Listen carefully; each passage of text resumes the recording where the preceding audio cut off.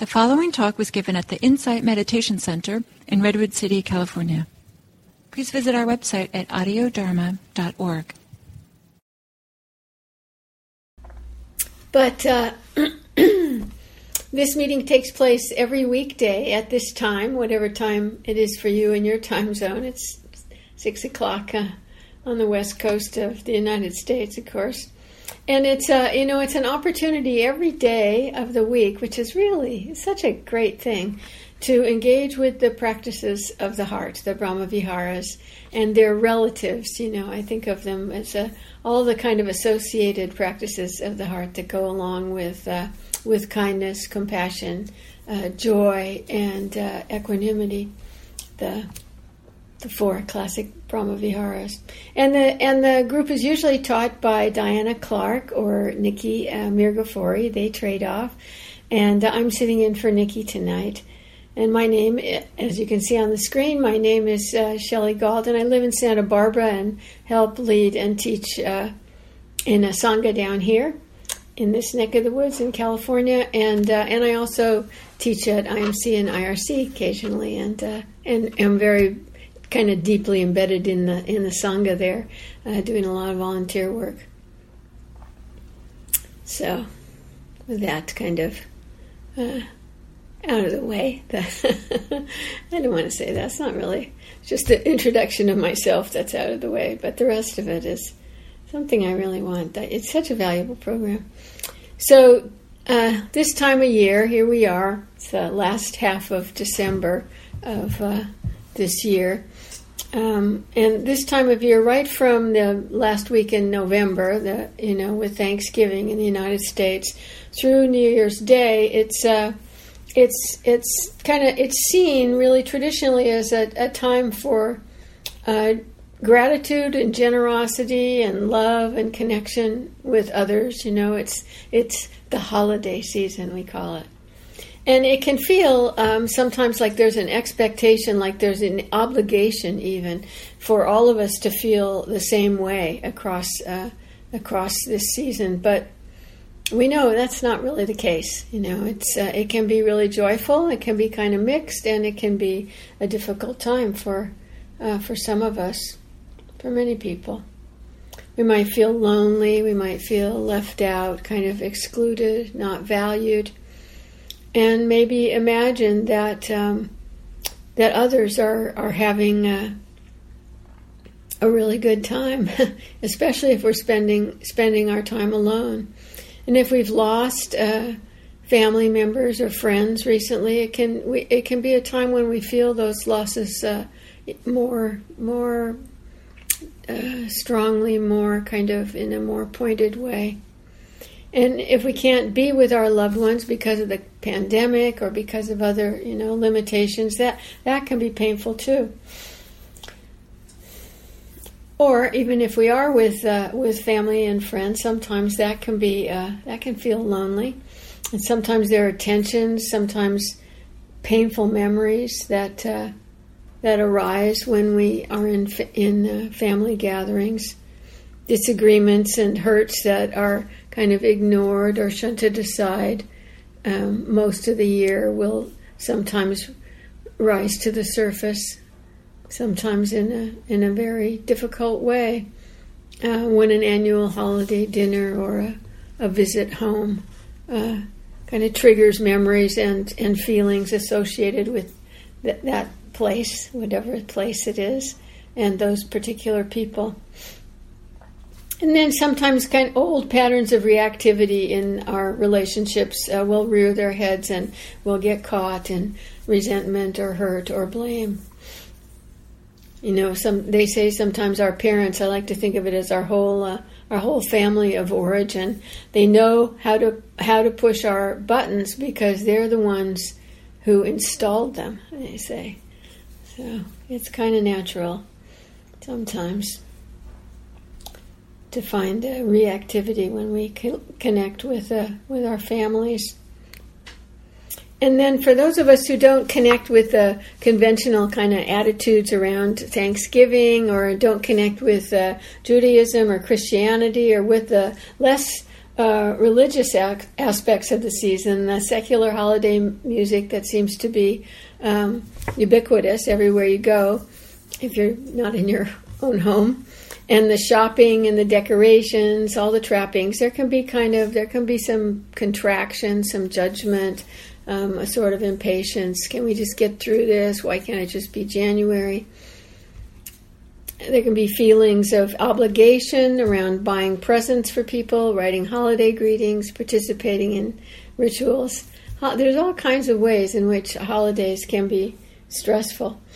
And, of course, there are also a lot of people, a lot of us who really love these holidays, who find great joy and great meaning in the religious aspects, or simply in the existence of a season that's, it's kind of dedicated to gratitude, generosity, goodwill, and then look forward to the gatherings, finding just the right gift for somebody who they love, cooking or baking, if that's our thing, liking the sound of the bells ringing, the decorations, the lights, the whole the smell of the evergreens and candles. And the whole gestalt, kind of the whole atmosphere of the season. And then there are some of us who don't connect with these, widely celebrated holidays that I mentioned, but who might participate in some different ones. Like celebrating the solstice, which is next Tuesday. There's the sense of the light. The light comes back the next day. There's more light, and that's a lovely thing to celebrate. Or Kwanzaa, the African American. It's a harvest celebration that's celebrated for about 10 days around this time of the year, the end of the year. And then there are traditions around the New Year. There are European traditions. There are Asian traditions. Ways of marking that. And some people make up, their own kind of traditions and have their own special ways to mark this transition that people do pay attention to. I have friends who gather every late December and make intentions for the coming year. And other friends who, I don't know if they still do this, friends who used to do this, choose angel cards, these small little cards that have beneficial qualities of mind written on one side of them, and then they'll all get dumped into a hat, and each person will pick out one, and they just trust that whatever quality shows up is the right one to cultivate for the next year. So there are a million ways to create ritual, to create ceremony, to honor something that seems meaningful this time of year. And I think we've probably all heard others' New Year's resolutions, and maybe we've made some of our own, and maybe we even kept some of them. So, considering all this stuff, I had the thought that whether you do feel connected to the traditional holidays at the end of the year or not, whether it's a time of joy and togetherness or loneliness and maybe some pain, however it is that we hold this season, that it just might be meaningful as we come to the end of another calendar year to kind of clear the decks, so to speak, to start with a clean slate, to make an effort to free the heart of things that might be pulling us back into the past, to kind of free up space inside us to meet what comes next in our lives in a fresh way. So my idea is to do a brief forgiveness practice, and then a little bit of metta, and then to spend some time in our meditation just connecting with an aspiration. Not necessarily our deepest aspiration for our life, but something that might arise in us once we've let go of the parts of us that create a little painful tug on our hearts, the parts that try to keep us tied to the past in painful ways. So, are we ready to start fresh? Start fresh. I think of Jack Kornfield speaking about forgiveness, he has this statement that I've always thought was really great, that forgiving is giving up all hope of a better past. You know, and it's like giving up all hope of a better past. So traditionally in forgiveness practice, I'm sure there's been a lot of forgiveness practice done in happy hour in the past. We usually ask for forgiveness in one kind of direction, and then we offer forgiveness into other ways. So we ask for forgiveness for ourselves, for any harm that we've done to others, and then we offer forgiveness to others for any harm that they've done us, and then we also offer forgiveness to ourselves for any harm that we've done ourselves. So that's what I want to start with, and so with that introduction, I'd like to invite you to take your comfortable Brahmavihara, your metta meditation posture, comfortable, at ease, but also awake, ready to be attentive to what comes. And just become present to your current experience, what's happening right now. Relaxing any areas of tension. Coming to a place of balance. Place of ease and also alertness. And maybe spend a little time with your breathing, just as a way of kind of settling, relaxing a little bit more, resting.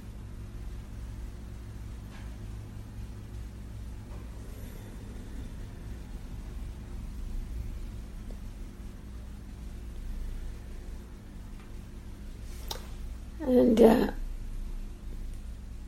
if forgiveness practice is something you don't feel ready to do, right now, it's fine to continue with attending to your breath, or to just do metta practice, to switch to metta.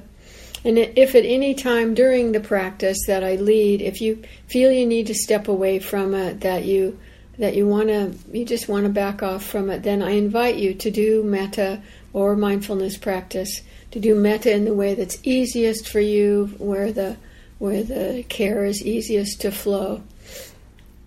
And you might want to put your hand on your heart for this meditation, just to offer that kind of tangible sign of care for self that can give us.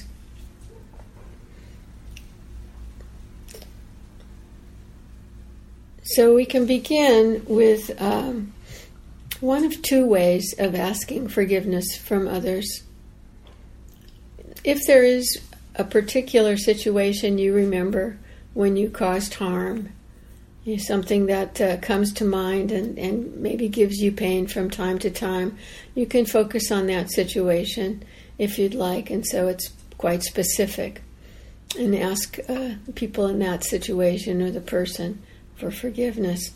But if there isn't anything like that that comes up, you just think back over your life and recall places in your life where you acted in a way that caused harm to others. Maybe just, being sharp-tongued with a loved one, or making fun of someone when you were a child, telling a lie, taking something that belonged to somebody else. I think, we all have done things that we regret later in our lives. Everybody has. So just allow any of these little things to become present to you, and connect with what it feels like to acknowledge that they happened.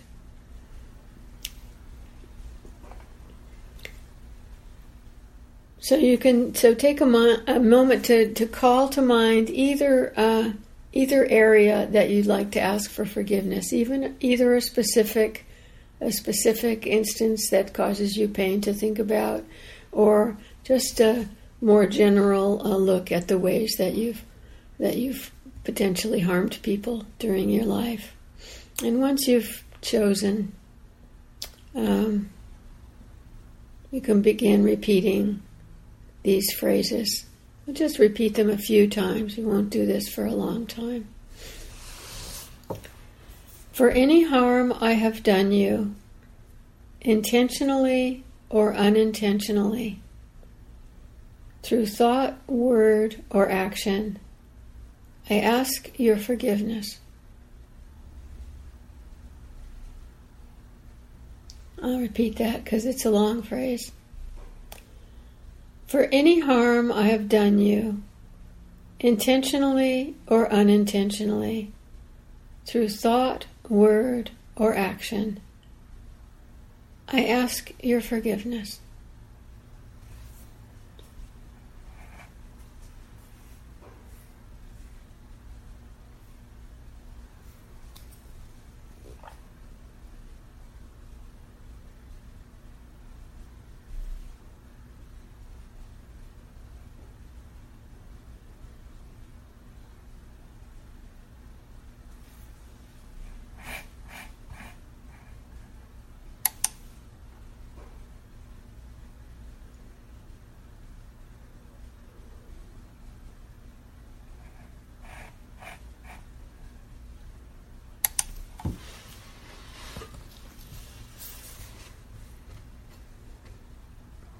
For any harm I have done you, intentionally or unintentionally, through thought, word, or action, I ask your forgiveness.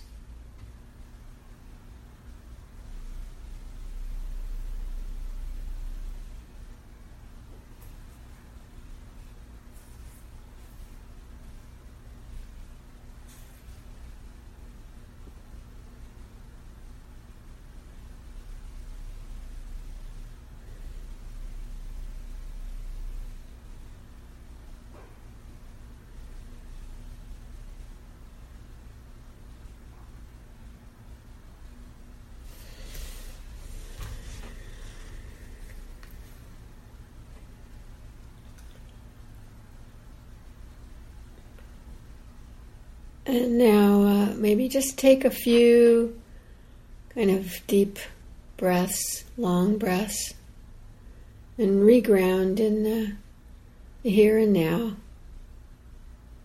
and gently let go of that contemplation.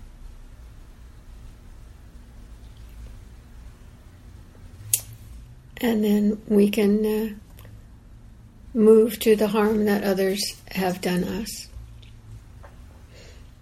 And we also know that every one of us has suffered pain from the actions of others during our lives. Minor pains and maybe major pains as well. It's unavoidable. There might have been criticism that cut deeply, deliberate insults or injuries. Maybe something subtle, just a twinge, or maybe something more profound, some betrayal or cruelty or abuse that is still difficult to bear the memory of. Everyone has suffered injury from others. We all share that. And sometimes if the harm has been great, it's not possible for us to offer forgiveness, and that's fine. It's not an obligation. Perhaps in future we'll be able to do that. Or, it's possible we'll never really feel able to forgive. But to have it as a possibility, to not exclude it, I think that really helps to soften our hearts. And it's important to remember that forgiving someone is not absolving them of responsibility for the harm they caused. It is simply being willing, as Jack said, to give up all hope of a better past. when we intend in the direction of forgiveness, it makes space in our hearts for more love, more peace, and more joy too. It helps clear the deck so that we can start fresh. So,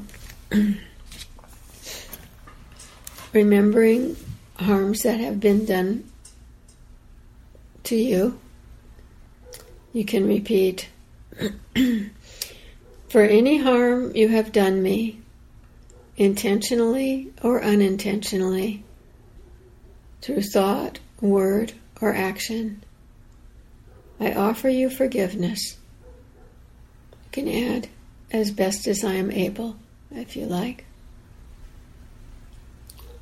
For any harm you have done me, intentionally or unintentionally, through thought, word, or action, I offer you forgiveness as best as I am able. And if you don't feel able to forgive now, you might try this. For any harm you have done me, intentionally or unintentionally, through thought, word, or action, my intention is to one day forgive you.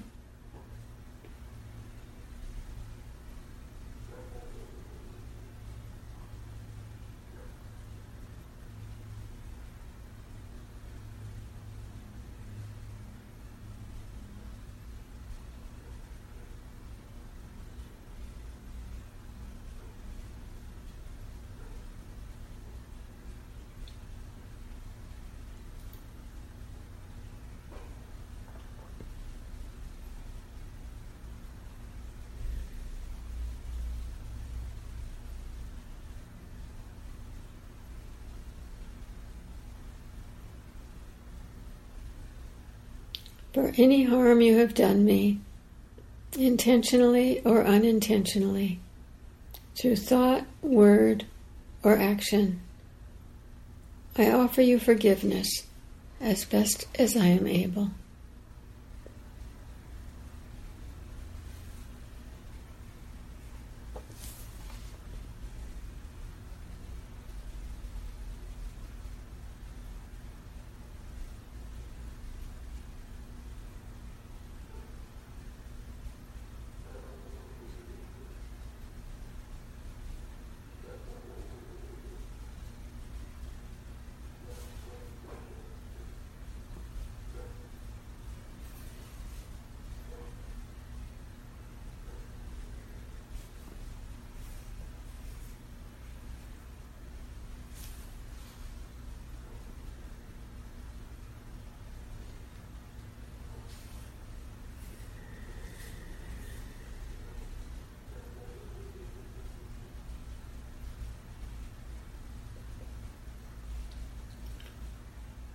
So again, you can take a few breaths, just reconnect with the felt sense of just being here, sitting, breathing, in this good company. And again, just you can gently let go of that contemplation.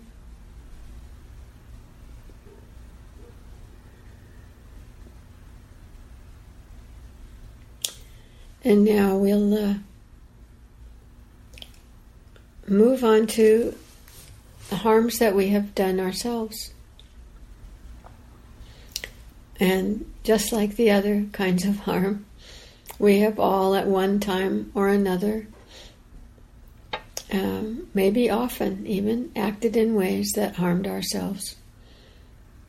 We've probably judged or criticized ourselves, believed we were unworthy, not good enough in some way, compared ourselves with others or with some ideal in a way that caused us pain. Or maybe we've had addictions or other habits that we know have harmed our bodies and our minds, our hearts. And there's the harm that comes our way when we know we've acted unethically. Just think back over your life, noting times when you have in some way caused yourself pain.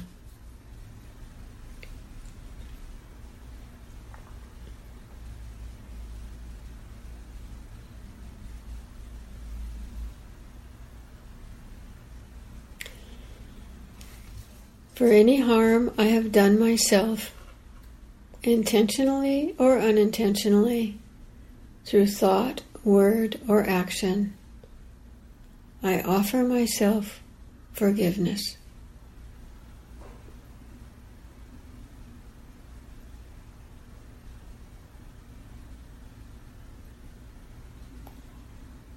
For any harm I have done myself, intentionally or unintentionally, through thought, word, or action, I offer myself forgiveness.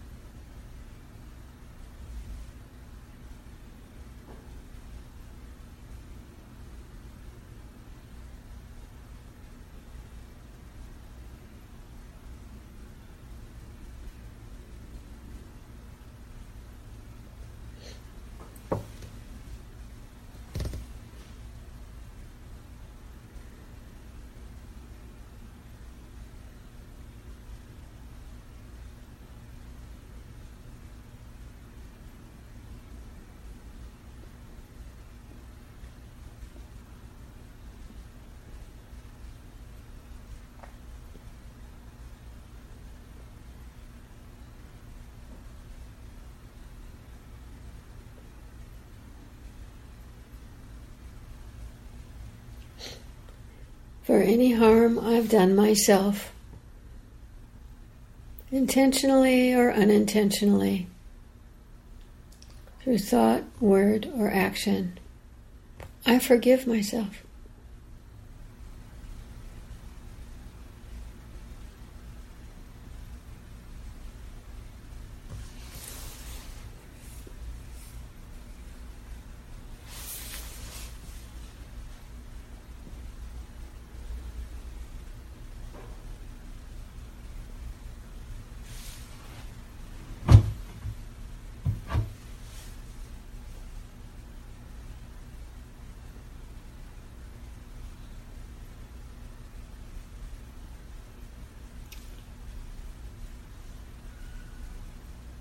You can let go of the forgiveness contemplation now.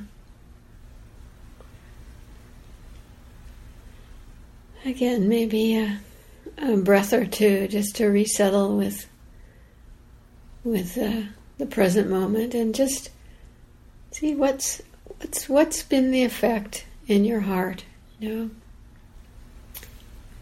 I think people often find that there's a tenderness in the wake of doing this formal forgiveness practice, and when I sort of tune into that tenderness feels to me a lot like metta, very much like metta. Metta for ourselves, maybe metta for those who've harmed us, and maybe just metta for the tenderness that is in all human hearts.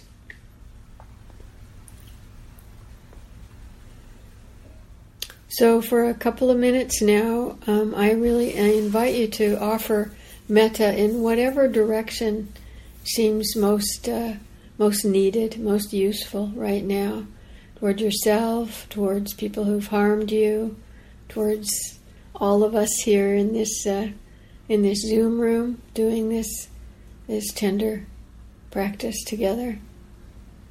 Whatever feels most. What your heart feels most drawn to right now. And I won't say anything. I'll just let you proceed for several minutes.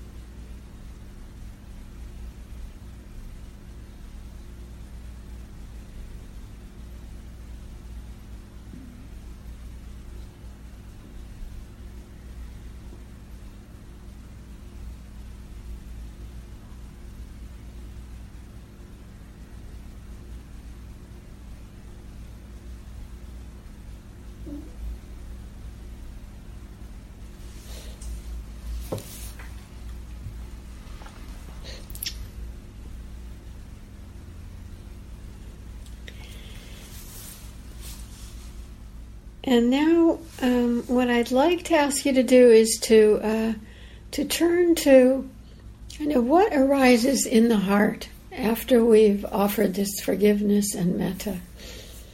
Perhaps your heart feels somewhat cleansed and open. Probably it feels tender, and I think a tender heart can be a doorway to recognizing and connecting with what we want our lives, what we want our lives to be about. So just sit for a bit, in the kind of tenderness of your heart, and drop in the question, what's next for me? No need to think about it, to analyze, construct a plan, or to consider practicalities, nothing like that. Just see what comes up spontaneously in response to what's next for me. And I'll just let you sit with that for a few minutes.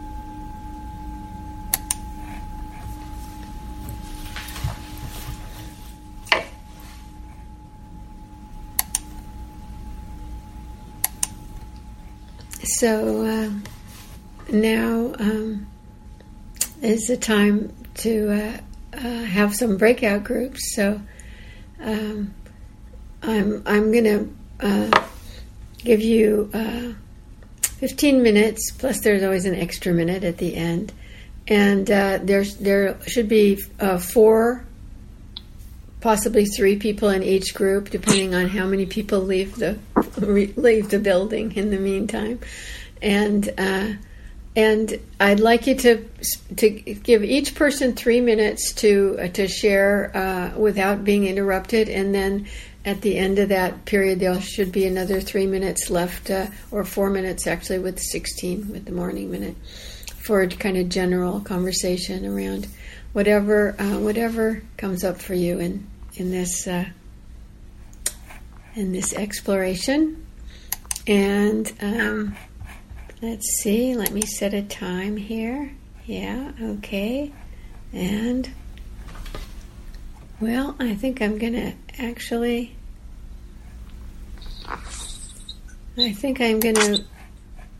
change it, because there are fewer people, so I'm going to make